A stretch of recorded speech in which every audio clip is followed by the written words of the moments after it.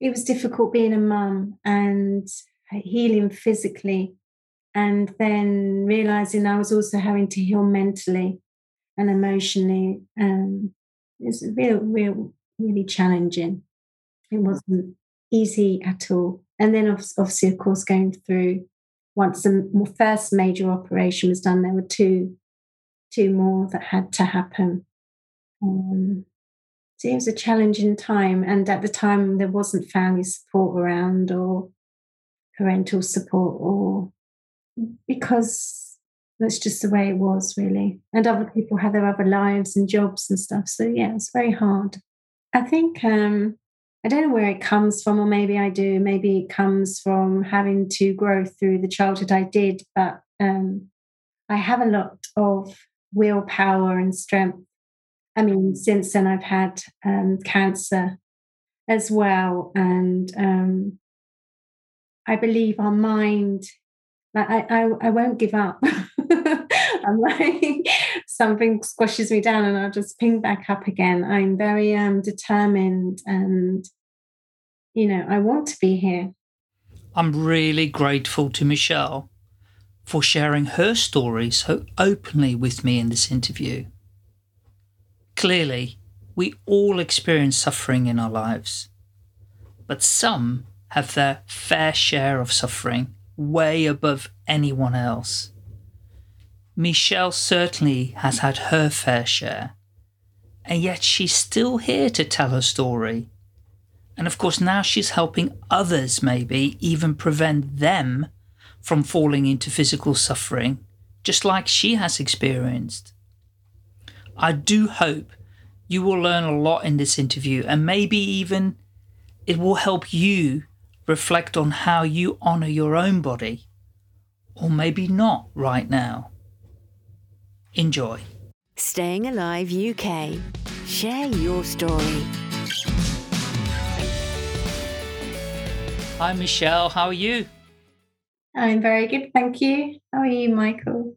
I'm really well, thank you. And I'm really looking forward to this podcast interview with you. And it's a topic that is unique. I'm not going to tell anybody yet. I'm sure they've read it before they listen to it or watch it. So yeah, it's unique, and I'm delighted that you chose my podcast to come and tell your story. So I'm going to start just with the opening question, if that's okay with you. Oh yeah, I did mean to ask something else before we get started, and that is, how are the puppies? How are the dogs? I'm not sure if they're keeping me sane or insane. Willa is 1 this week, and Elsie's now 18 weeks. So yeah, she's really big. Wow. So Yeah. the 1-year-old is that the Vizsla? No, she's a Labradoodle.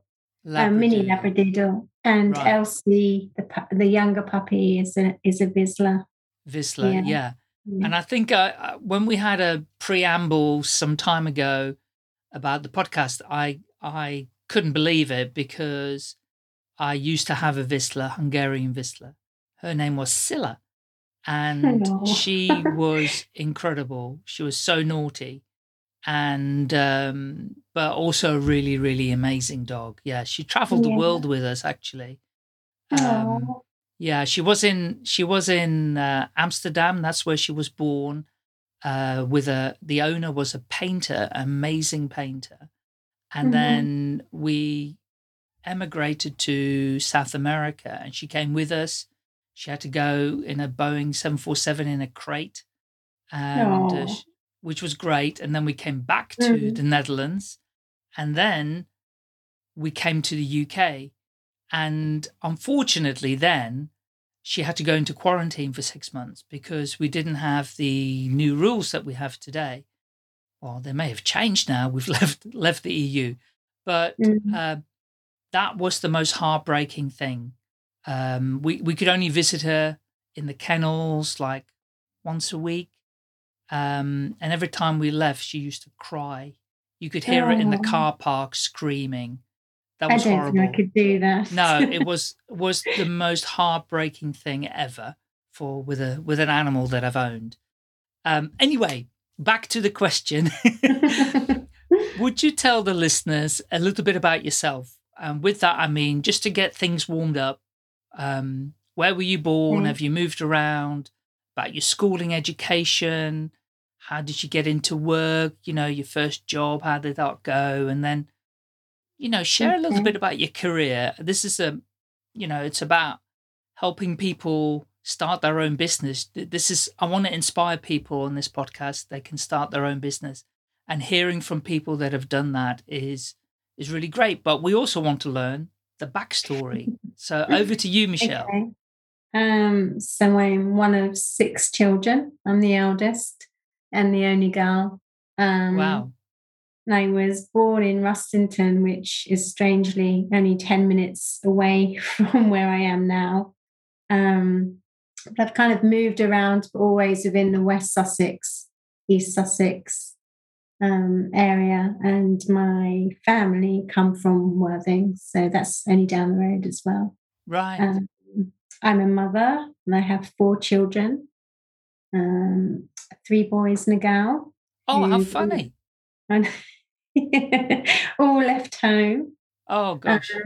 So now I'm insanely living with 2 puppies. I think it's empty nest syndrome. Just something to pour my love into, I think. Yes. Yeah, especially during these COVID times. It's quite strange being on my own from a very full house with teenagers and children in and out to then completely nothing. So yes, that's where I'm at now. Career-wise, this is not where I started. I left school and I trained to be I went on a nursery nurse course. I was kind of steered towards that. That was all I was good enough for. Right. Looking after children, amongst other things. Yes. And yes, I intended to go on and train to be a midwife. But then I fell pregnant at 18 with my first son. So I always worked with him. So wherever I was, he was. So I nannied and worked in nursery schools. Yeah. Yes, I did that for quite some time, always alongside having my children. In nurseries? Yes, nursery schools, nannying, children's wards and hospital, premature baby units. So that's where I was as my children were younger. Yeah. And was it rewarding? It all changed. Yeah. Was it rewarding at the time, or how did you feel about it? Yes, there were aspects of it I loved. But working in the hospital in the premature baby unit or the children's sick ward was challenging. I just wanted to scoop them all up and bring them home. Right. Just kind of person I am. I found it difficult leaving them behind, especially if they're coming from families that weren't visiting them while they're in hospital. Right. In the hospital that was quite often that the children weren't getting any visitors by the parents during the day, and then come the evening there'd be parents drunk turning up demanding to see their children. So wow. It was remaining professional when it's quite heart-wrenching, stuff. Yeah, absolutely. And how long did you do that for, all of that children's work, I suppose? Up until, I think, 28, 29, around then. Okay. And then my life changed drastically. Right. So it wasn't appropriate anymore. No. As I changed my I don't think it's a career. I think we have a difference between a job, a career, and a vocation. A job we earn money for, a career we're kind of more into and passionate about, and a vocation it's much more heart-centered and a strong passion. So Yeah. I think that was my career, and I'm now in my vocation. And did you change to your vocation at that time, or did it take a while? It's kind of evolved. Right. Things were happening to me personally that now what I share has evolved from. Yeah. But yes, up until 28, 29, I was working with children alongside bringing up my 4 monsters. They're not monsters, actually. They're amazing. They're amazing people. Yeah. Yeah. It's hard work. I mean, 4 kids is a lot, isn't it? I mean, you're one of 6, so you've Mm, obviously continued the large family kind of commitment there. It's unusual in this day and age to have large families, isn't it? yeah, it is. But even 4 didn't seem enough. I Really? come from a big family. So, Yeah. yeah. Um, yeah. I came from a big family, so 2 didn't seem quite enough. No, I understand. No. No, of Mm. course not. No. No, and it's And I think I'm just that kind of person. If it's not children, it's puppies, and if it's not puppies, it's chickens. It's just,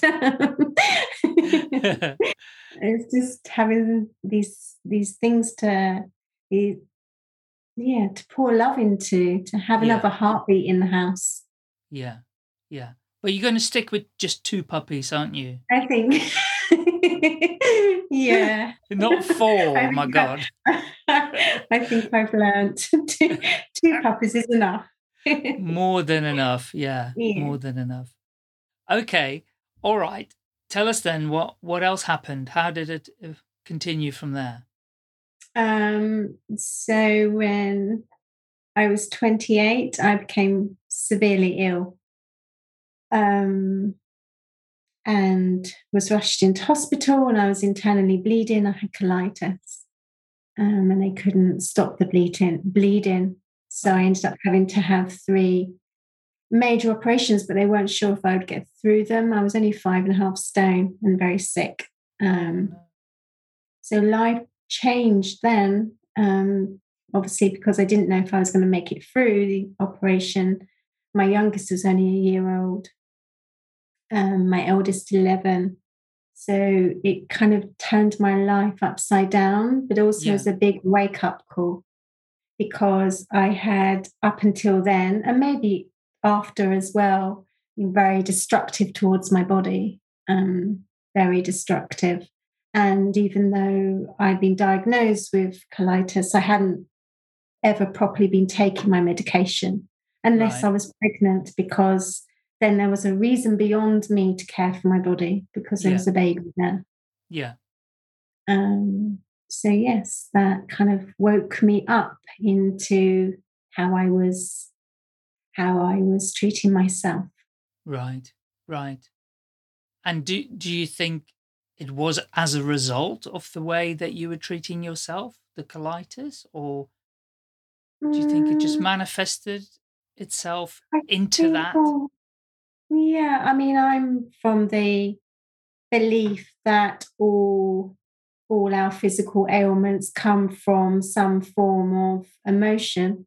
It's Yes. our body's way of trying to digest, like it digests food. It's trying to digest what's happening to it emotionally. Yeah. And if we're not able to work through that, I just think it gets stored in the body and Mm, it spells and turns into illness. And I think the symptom is often the last thing. It's the body saying, "Look, I can't, I can't carry this anymore." no. Um, It's the vibration, isn't it? It's a vibration, the energy vibration, the thought provides that. I mean, I feel mm, that way anyway. It's a vibration that then vibrates through the body, and that then turns into a stuck energy. yes, yes. Um, I mean, that area, so that's the bowels, is it the colitis? Is in the, So I ended up having the whole of my colon removed. oh Um, and I gosh. had a colostomy bag for a while, Mm, which was reversed, but it was all kind of like the colon was obviously stuff I wasn't able to digest. I didn't really even understand, or some of it I didn't even know about, to be honest. No. And the colostomy bag ended up being a real reflection of how I felt. It was a bag of shit.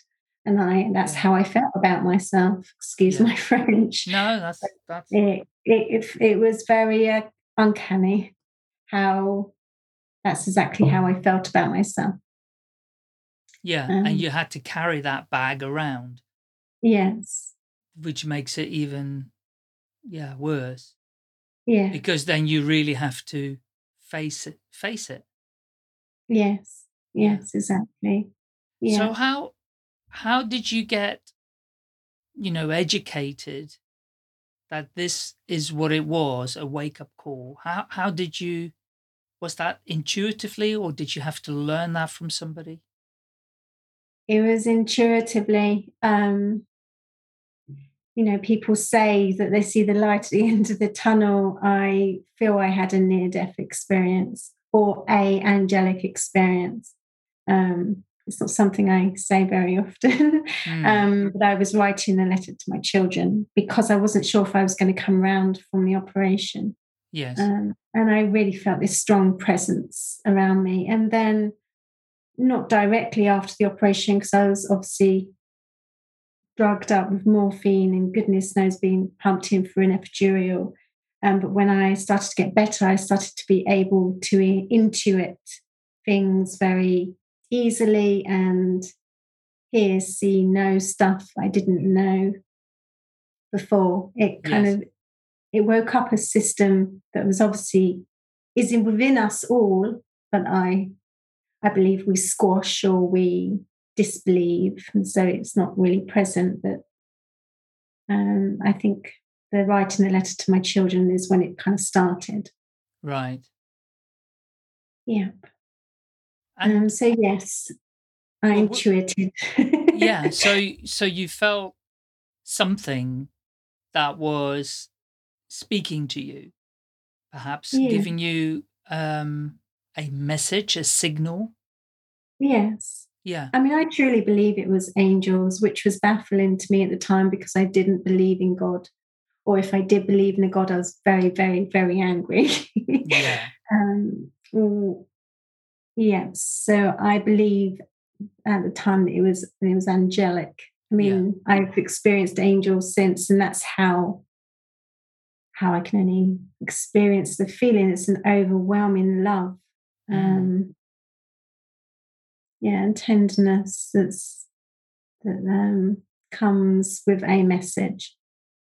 And did that give you hope then in that moment, or did that come later? Were you kind of going, oh, is this real? I don't know if this is real. Yeah, I thought I'd gone doolally. Yeah. Which I think we all kind of question these experiences when we have them and dismiss them. Even when we intuit something or we know something, whether that's with our gut or something, we can often dismiss it because are we making that up, or is it our own voice, or is it our ego? For very intuitive people, I think we really dismiss how intuitive we are. Yeah. Yeah. And how connected we are to other sources. Yeah. Yeah, it's a big subject. It's a massive topic, isn't it? But you know something? I believe scientists are now waking up to that fact as well.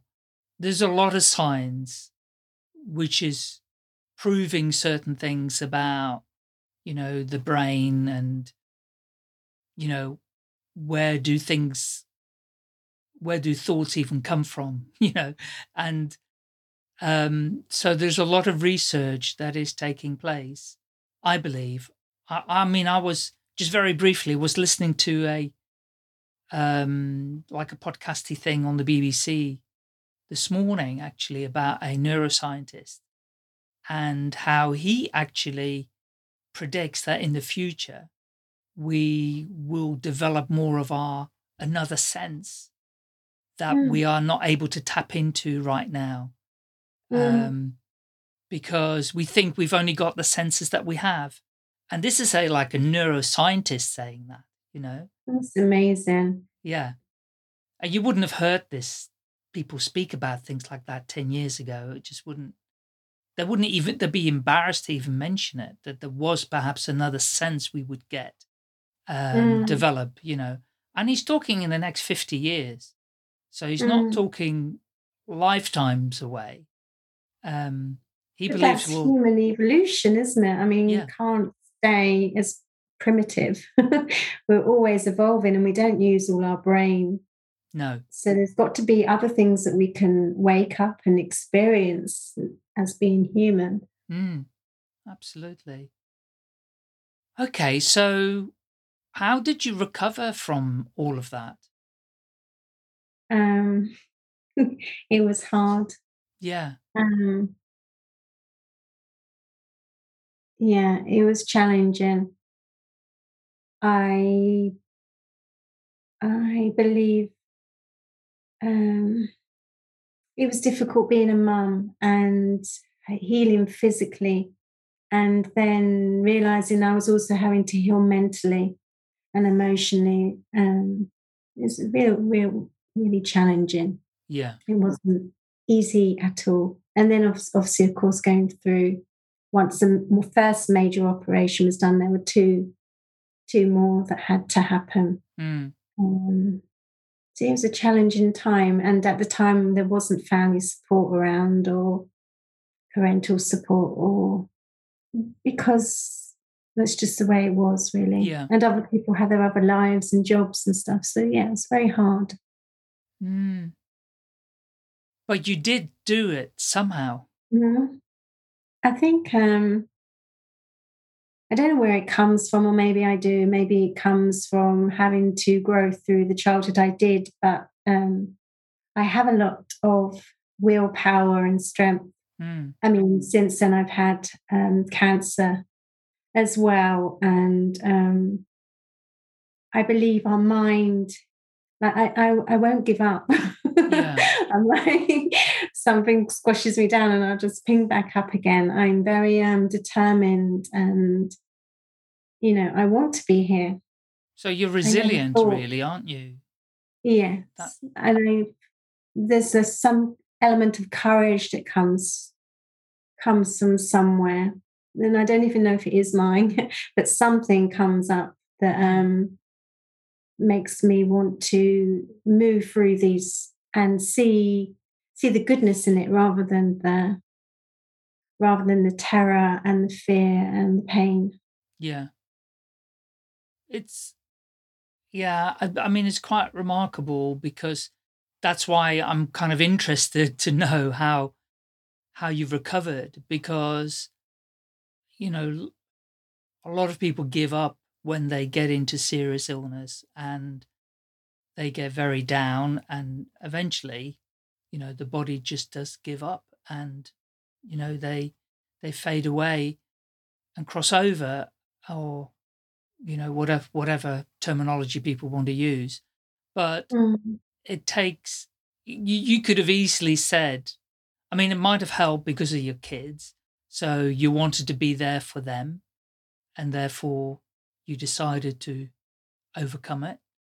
And with that strength, to make sure you could look after your children, you overcame it.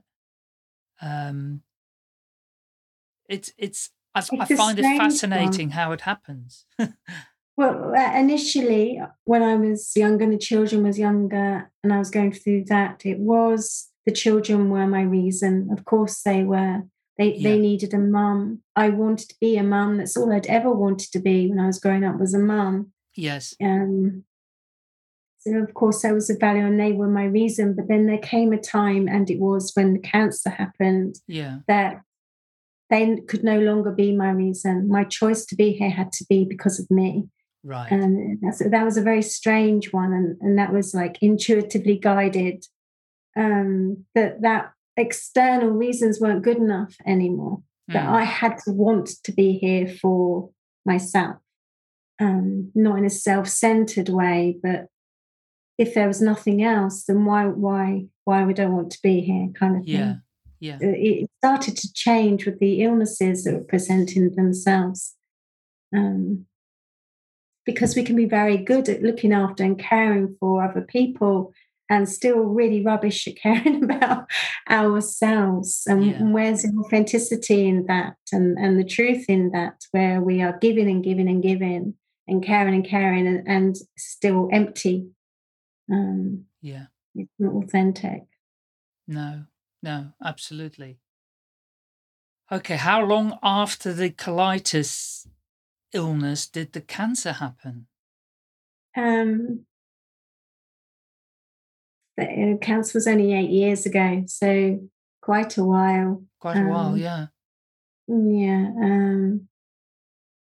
And was it? 14 years later, 12 or 14 years later, I can't really add up in my No, that's fine. head. Yeah. But I was constantly ill. I'd be in hospital like every other week. Wow. It was pretty challenging because obviously food was hard to keep in. And scar tissue around where the colon be removed would cause pain, or I would get, my immune system would be shocking. Yeah. So I'd catch things very easily. Yeah.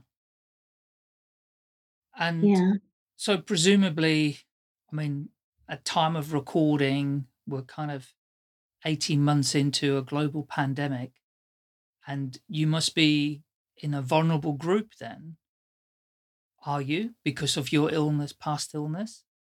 I mean,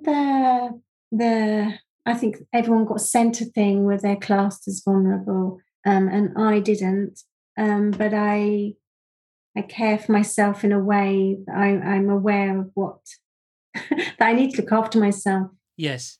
Yeah. I don't feel like I'm here on borrowed time. I'm here on my time, if that makes any sense. I'm constantly making a choice to be here. Yes. Yeah.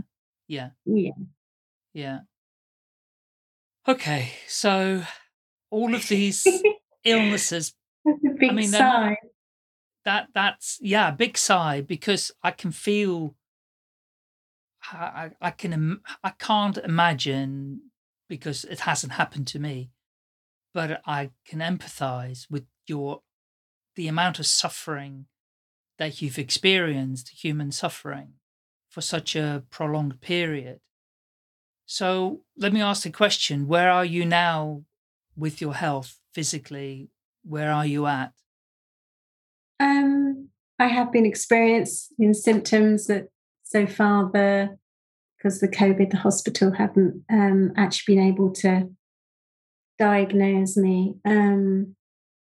But I'm constantly feel like I'm receiving information as to why that is. Right. I intuit what I need to eat and my energy levels and things like that. My way of attending to myself is maybe different than maybe, so I won't take medication. No. And I was recently taken into hospital and given lots of medication, and I truly believe I went into toxic shock because I was just so sick. Right. So I just attend to myself. Very healthy foods, and even listening to what that is. Yeah. But also understanding that my body is trying to tell me something. Yes. All the time. And I also realize that children who grow up in an environment where they're constantly in hypervigilance, constantly in fight or flight, their immune system doesn't totally develop. Right. Because the energy is having to go towards keeping them what they deem as safe. Yeah. And so people who have grown up in adverse childhood experiences can have things like colitis and cancer and autoimmune disorders. Right. So this isn't something I knew years ago, but it's something I have knowledge of now. So that kind of gives me something to work with. Understand. Yeah, because I don't enjoy being sick. No, of course not. And I don't make an identity out of it. No. but these illnesses keep showing up or kept showing up. Yes. And there had to be a reason why. And I think, I believe that's the reason why. Yeah. Is that my immune system obviously didn't develop as well as it could have done in a safe childhood environment. Got you. Okay. So there were some struggles in your childhood then, basically. Okay, understood. And okay, so sorry that we focus so much on your health, and Okay. I really hope it continues to improve. And if there's anything else left there, that it goes very soon. So how did all of these challenges get you through, to kind of evolve into what you're doing? Did you have any other career or jobs, or what happened? How did it all come about in terms of what you do today? I think when I started to get better and heal from the colon being removed, I went back to college to train in holistics. And at the time, I had no idea why. It was just something I felt really drawn to. And obviously, holistics is holistic approach and attending to the body and caring for the body in a different way, that we're mind, body, and soul, that we're not separate entities. Yes. We are all of these.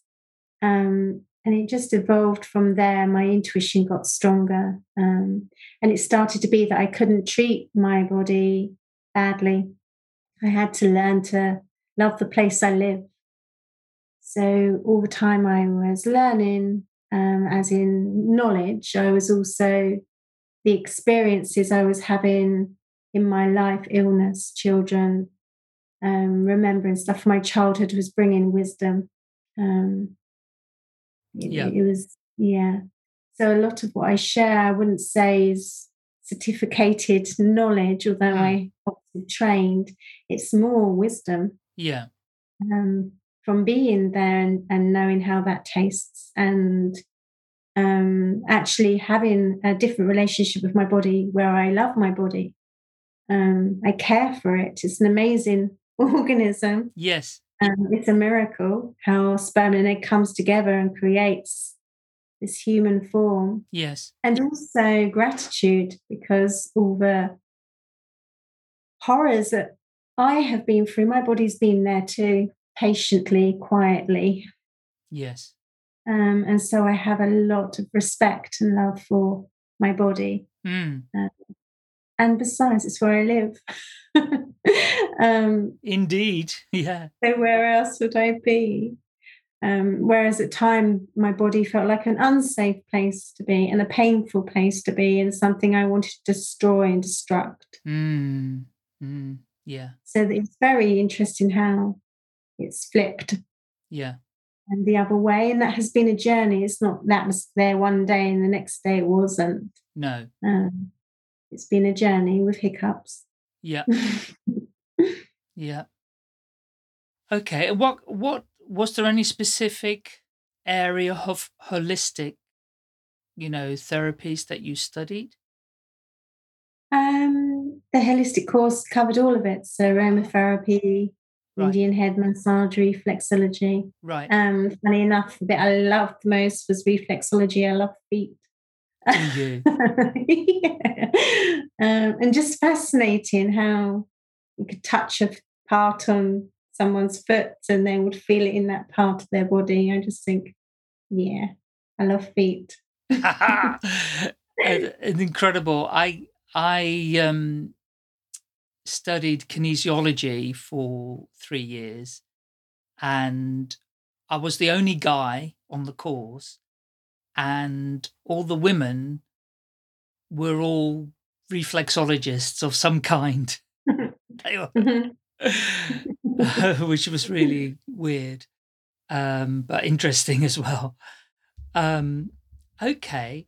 And what did you have, apart from taking the course, were you then going to decide, right, once I learn all of these skills, I'm then going to open a practice with a couch, and I'm going to treat people on the high street or in a building with other therapists, or I'm going to do it from home.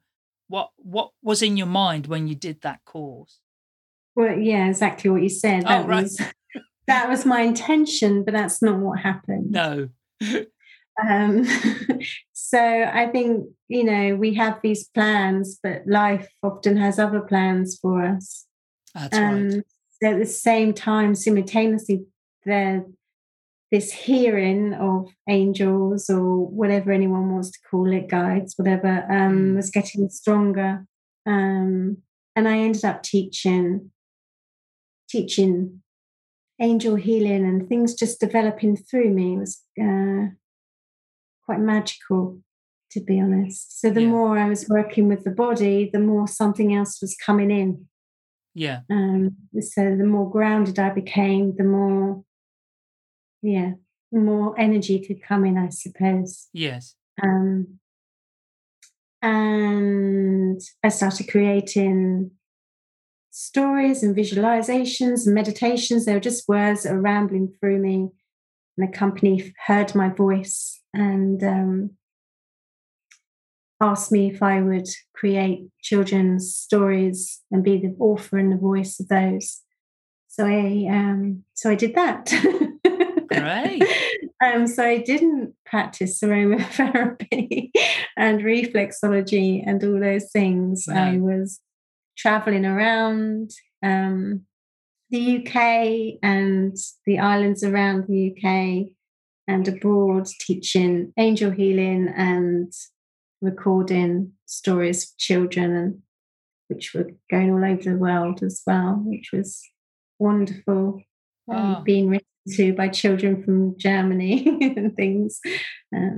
But that's incredible, because that's almost like full circle, where you were helping children in nurseries, in hospitals, looking after children, obviously your own children, and then you're back to that, but in a different way, and being able to help so many more with your stories, I guess.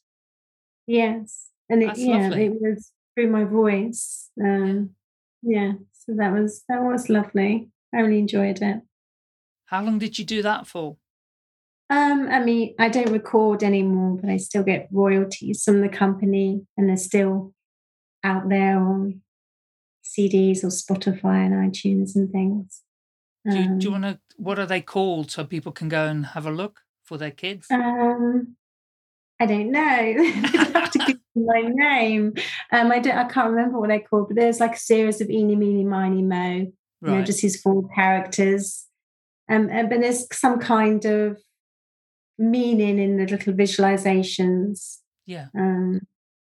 For the children, and they get used in circle time and at bedtimes and things. Yeah. It's quite sweet, because one of my sons had a child on Christmas Eve, so I have a grandson now. Oh, congratulations. I couldn't see him because of lockdown, so they were playing him my CDs and giving him a little baby massage at the same time. So even my own grandson chills out to them, which is lovely. Well, after our interview, please email me a link or somewhere where people can find them, because now we've shared it with people, we need to give them the resources so you can continue to get more royalties for you. No, I mean, that's lovely, the royalties, but the magic is more that there's children all over the world listening to stories that mean something to them. Well, that's why my podcast is called Share Your Stories, because every story has a meaning for somebody. Listening to other people's story, teaches somebody else about themselves as well. Wow, that's fascinating. So no aromatherapy, storytelling, which is brilliant. Yes, storytelling. So what happened then? Something again in my personal life, I think, just started to go wrong. I received a call from my brother in Canada, who had started to get flashbacks from his childhood and had tried to hang himself. I hope he doesn't mind me sharing that. And at the same time, I was in the UK and I started to get flashbacks as well. Right. So I believe as I was clearing and being more and more in my body, my body started to show me things I was now ready to remember, right, or ready to, or I had the tools to deal with, whereas maybe then I didn't. Yeah. So yes, it then aspired that I started going into sexual healing, because it's all very well being in the body, but then we need roots as well. And if we've had some form of abuse or sexual trauma, then where are our roots? They're damaged on some level. And I don't mean damaged as in never will always be broken. I mean, we've been uprooted. Yes. So yes, I ended up, life steered me into attending to my own sexual healing.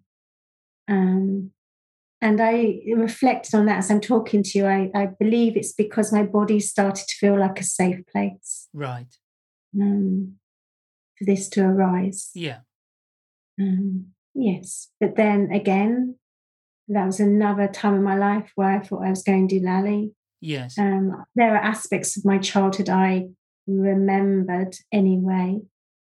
But these things were way, way beyond what I remembered. But then I knew I wasn't Doolally because my brother was the other side of the world, having the same experiences. So, yeah.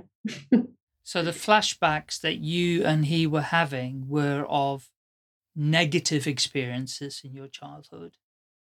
Yes, they were of abusive experiences as us children. I'm really sorry to hear that. But I'm curious, were you guided to do the healing, the sexual healing that you talk about, or was it as a result of these flashback experiences? Maybe a bit of both. Like I believe, like I said earlier, that we can only share in the world and share with others who we are and where we are at. And who knows why we're here, what our purpose is. But I believe we constantly get steered towards it. And I feel this is my purpose. This is my passion. It's not, I don't call it work. This isn't work. This is something I love. Yeah. And it comes from here. But it's almost like the other things I trained in and shared with the world were the journey to this. And yes, my own sexual healing had to be part of that. But then everybody's own sexual healing has to be part of that. The difference was maybe that mine stems from childhood sexual trauma. Whereas on some level, all people may have some trauma around their sexuality that prevents them from being fully embodied.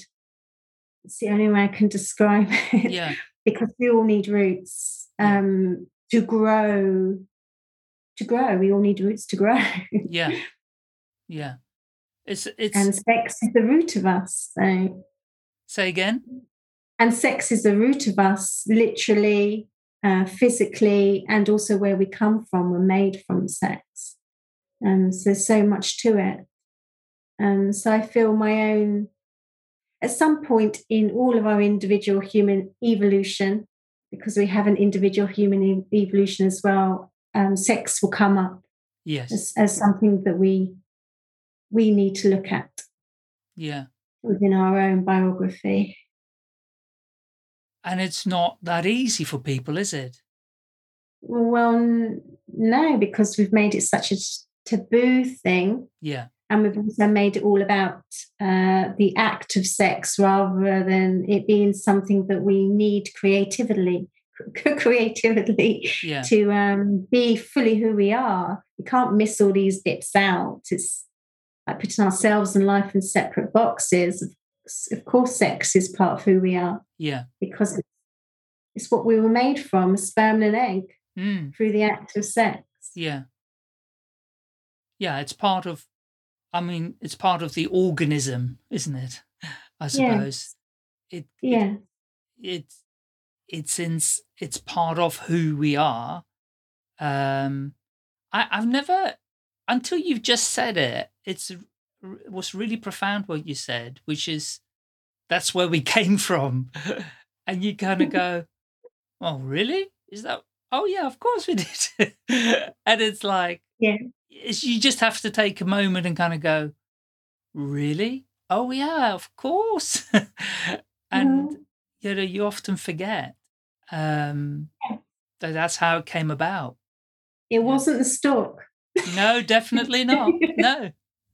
No. And why do you think the topic is taboo? And I know you've just said because people talk about it as being the act, but why do people focus so much on that and not on the other aspects of it? I think there's a lot to it, because I believe when we own our sex as other than the act, so our creativity, the energy of sex and all that can create within us, it keeps us small. If some part of us still feels shameful, not spoken about, taboo, dirty. Yeah. I think it's a way of keeping humanity small. That there's some part of us that is sinful, for example. I think even if we don't believe in religion, there's an element of us that may have that ingrained in us somewhere if we really thought about it. And it keeps us small as a collective, as a humanity, and also as an individual. Do you think religion does have a big part to play in demonizing some of it? From the people who come along, some, sexual trauma doesn't always have to be physical abuse. People are traumatized, their sex is traumatized because of religion. Yeah. Things they were taught. Yeah. That they would go to hell. Yeah. So yes, that is a form of trauma to their sexuality.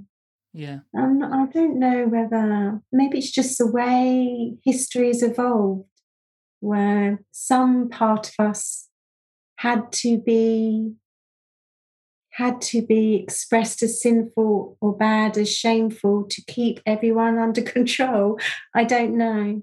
Yeah, that's interesting. Keep the masses under control, because children, as far as I'm concerned, are very much in their energy. They're very alive. It's a sense of aliveness. Yes. And we tame them. So if we had humans all like that, fully alive and whole and not shame and don't know separation and don't know that that's bad and fully creative, it would be a magical world, but it would be an uncontrollable world. Yeah. They wouldn't be able to tell us what we need to buy. No. And that we need that car to be someone. Or, yes. We're not so easy manipulated then, are we? No. No. No, that's a whole other podcast, I think. Because I wholeheartedly agree with that. Yeah. The control factor is very much alive, and even when we don't think it is, our conditioned mind is a dangerous thing. And I think conditioning, in the area of, our sexuality and all of that comes with that. It comes almost in as you said, you can't separate it, but we do separate it and put it in a separate box, and the box doesn't get opened or discussed. Okay, so tell us then, you're here, you've survived for a reason through all the challenges and trauma that you've experienced to teach us, to teach the adults about getting in touch with themselves, with their physical bodies. How do you do it? Well, I feel that a lot of people who have some form of sexual trauma, or they feel that their sex isn't functioning as they would like it to be, they focus on that. And it's like poking a wound. And I work the other way, as in, well, let's make the body a very safe, calm, pleasurable, sensational place to be, so that the sex has space to heal and breathe and come into its fullest potential. Yeah. It's kind of like, so making the environment the place for the wound to heal on its own, if that makes any sense. I just feel sometimes the more we poke at the wound or sex, the more it withdraws. Yes. The more we become fearful of that, or the more we go into the story of there's something wrong with me. Whereas if we just focus, it's like a farmer in his field. He doesn't focus on each tiny crop. No. He creates this wonderful field that is nourishing soil, and then the crops grow. And it's the only way I can describe it. No, it's good. It's a good analogy, yeah. So a lot of my work is through touch, because that's the part that people are most fearful of, is touch, and feel vulnerable and have mixed messages about. Also because nakedness equals sex in our world. So these people are naked because then there's this whole knowing that all parts of the body are lovable and touchable and don't have to be sexually objectified. Yeah. And it brings a sense of wholeness to that person, and ease in their own skin. Yeah.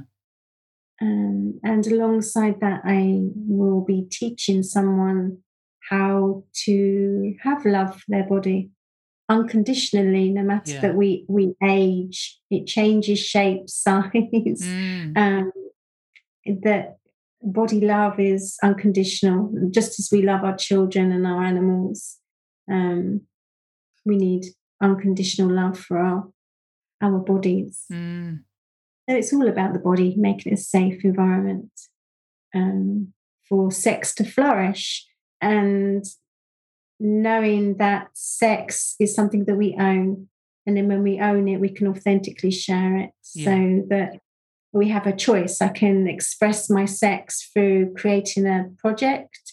I can express my sex through moving it for internal healing or my own evolution, because obviously sexual energy rises and expands our consciousness, our mind. Yeah. Or I can choose to share it as the act. So we have choices, whereas the way we've been brought up in sex education is only one choice. Yeah. And that's the act. Whereas we have a variety. Which and it's dreadful, isn't it? Because there is so much that goes on, and I've heard stories about children, that it's a big epidemic around, let's call it, they call it sexting, don't they? Texting, but people are sharing body parts over sharing texts and things, because that's what they believe it's all about, type of thing. And but there's nobody, well, I don't know, because I don't go to school, so I wouldn't know, but I suspect it's a symptom because they haven't been educated what it should be about. and because it's a taboo topic, it doesn't get taught, because there's no one qualified to talk about it. So do you go do you go into schools and teach kids about it? You know, I mean, we're I talking would about love to. teenagers. I would love to. I would love to. And I did approach schools because, as you just said, when my children were at school, they were experiencing that. And of course, that's not what sex is all about. And what happens before sex? We need intimacy, we need relationship, we need to know how to communicate. We need to know that it's not something we give away and give ourselves away to someone. We share ourselves with someone, like the sun shares its warmth. But the schools weren't very open to it. No. And said it would have to be a parental decision and an after school club, and they didn't think parents, it couldn't be part of their curriculum, which if we were taught how to have better relationships, that's part of sex, really, the act of sex anyway. Yeah. And I think it's also about allowing children, if they knew the full potential of their sexuality, that it's not something that they have to keep giving, that they have choices, is sort of what I'm trying to say. Yeah. It's a global problem. And of course, we know, well, it's a case of we can only surmise and guess. We don't know. But if we were to do a straw poll, even the people that are listening, they could write in. They could comment on the blog post for this interview and say, why do marriages fail? Why is it such a high percentage? Because that area is not understood or dealt with appropriately or even discussed. Oh, yeah. I would say sex and communication. And you can see that now in the world, going off subject of sex, but like communication, people are socially awkward. Children definitely are socially awkward because everything's by phone. Yeah. And online. So how do we create intimacy? How do we communicate authentically and honestly and tenderly? There's all these other things that that's what I mean. We can't. It's no good making sex the problem, because then sex withdraws. It's all these things around sex: the body, communication, relationship, intimacy, and then sex. Did you, in order to help people with this, because I looked at your website and you have lots of courses there, classes, coaching, one-to-one. And I think you're launching something new tomorrow, I saw on the website. So do you want to share a little bit about some of the things that you do so people get a sense of, because anybody listening to this going, oh, well, where do I even start? And this is a bit fearful. I don't want to even go there, type of thing. So how can we help them to make the first step towards you? Okay. I think the first idea would be to let go about the idea of sex, but also to know until we attend to our sex and our beliefs around it, then there's always an aspect of us that's going to remain small and unexpressed and unfulfilled. And it is part of our creativity. So there'll be something that doesn't feel satisfying. And I think that's why people are always looking for more. Yeah. And they may change partners or try kinky toys and things like that, because innately we know there's something more. Yeah. And I am offering the moreness. I'm offering the steak rather than everyone feasting on McDonald's, let's say. Yes. So there's online courses which to me didn't feel enough. I'm a very personable person. I like to be with people. Yeah. I find this whole online world a challenge to me. Yes. It's not sensory. It's not intimate. No. So there is the online courses, but you get time to spend with me to talk through the video classes. So they're interactive. You have video classes, but then you could discuss them one-to-one with me because I know it's a vulnerable area. Or there's working with me in person, which people come along once a week for 6 weeks, for 6 sessions, and then see where we go from there. Yeah. To attend to all the ways in which they can experience their sex in other channels. They have a choice to share it as an act, bodywork, to start to feel at ease in their own skin, no matter what size, age, gender, non-gender. So that is therapeutic as in its touch, but it's also a lesson, because I don't believe it's any good to go and see a therapist and then not knowing how the hell to do that in your own life. Yeah. And it's really disempowering. So I teach everything I know. Right. And that may not make very good business sense. But to me, it makes the world a better place. Yeah. If more and more and more people are living this, the better. Yeah. Not just for ourselves as adults, but then how we teach our own children about bodies and sex. Yes.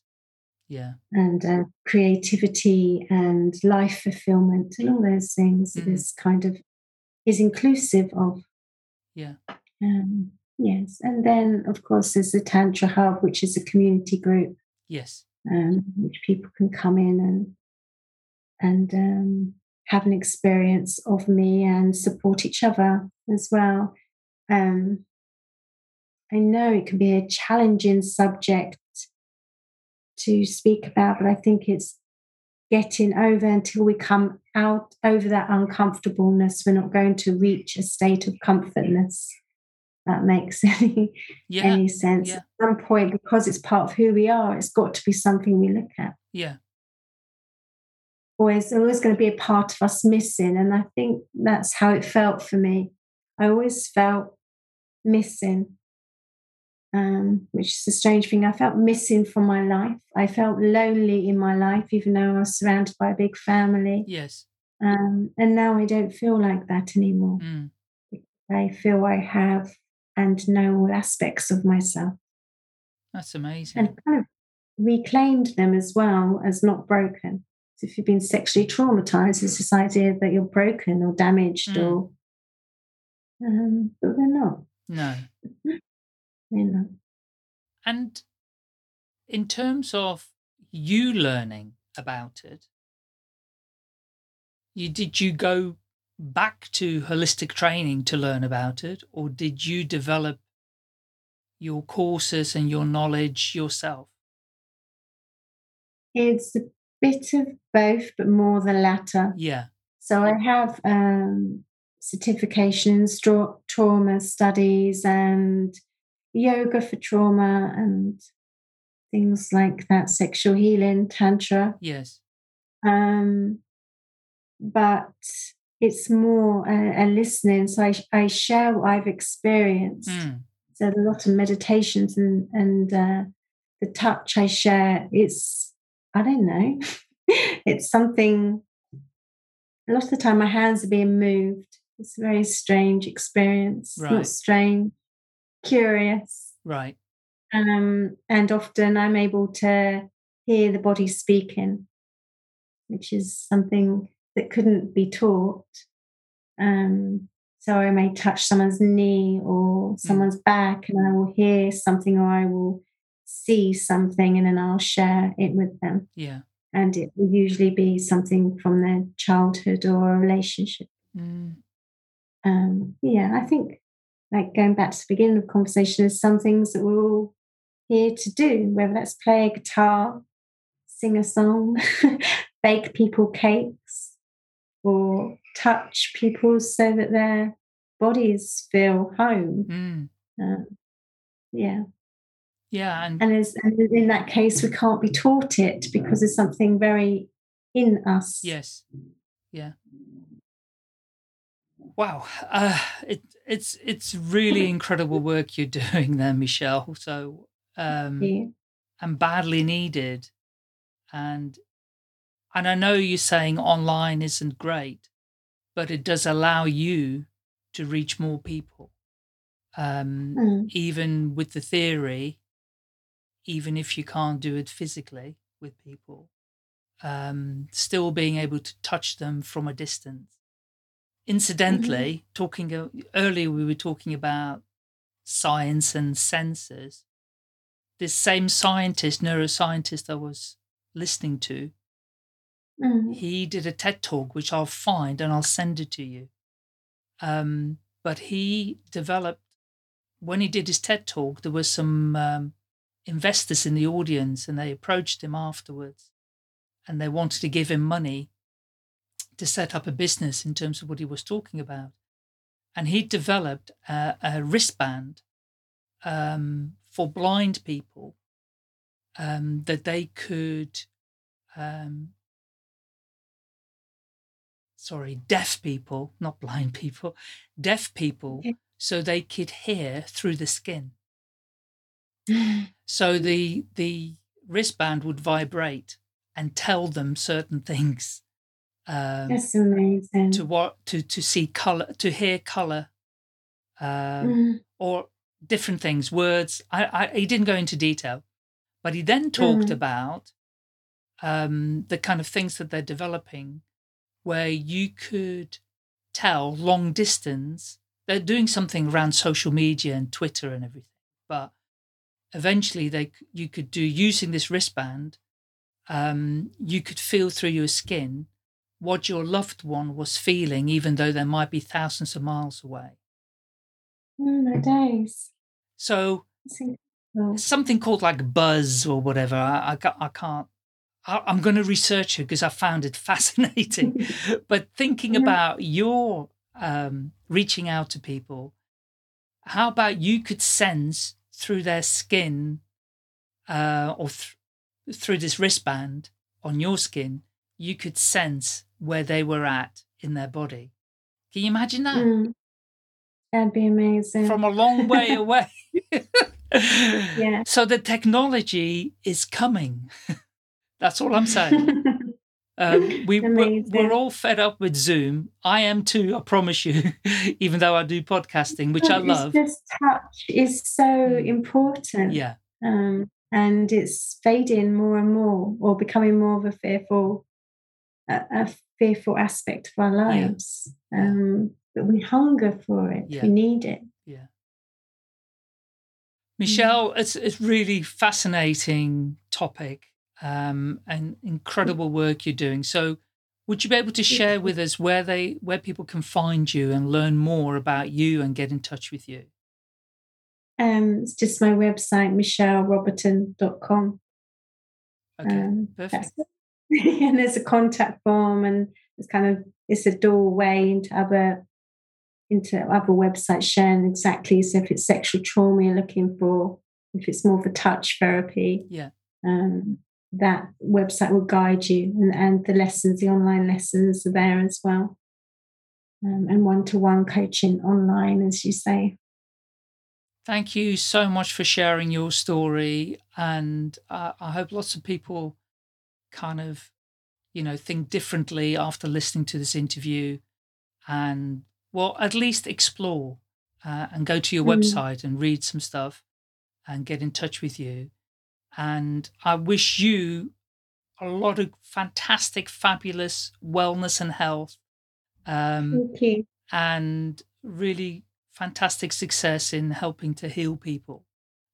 Thank you so much for coming on the podcast. And maybe one day we will see each other in person too.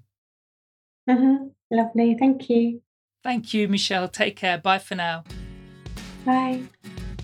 If you've enjoyed this podcast, please rate, subscribe, and share at will.